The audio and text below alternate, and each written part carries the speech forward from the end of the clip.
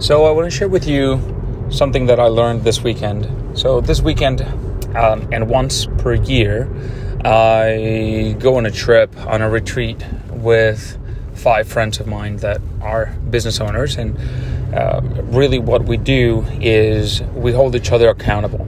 So throughout the year, we meet on Fridays and we check in on each other's commitments, and we call each other out on if we fail to accomplish those commitments.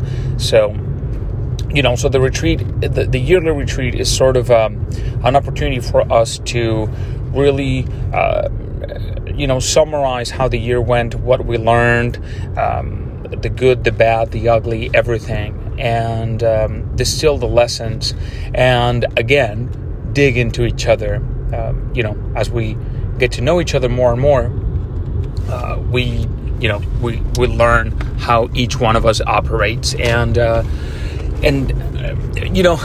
it's crazy to see. So, for example, there was one of them that last year he brought to the group certain issues that he was struggling with, right? And we pressed him for answers. We pressed him to really step up and choose a path through that challenge. But as is common for us humans, there was resistance, right? And that resistance was manifested in the way of him saying, trust me, I've got a plan. I got this. Trust me. I know what I'm doing, right? We couldn't really get him out of there. So we just kind of, said, all right, well, you better look different, next year. Anyways, of course, lo and behold, we come back this year and the exact same issues were at the foundation of the challenges that he experienced during the year.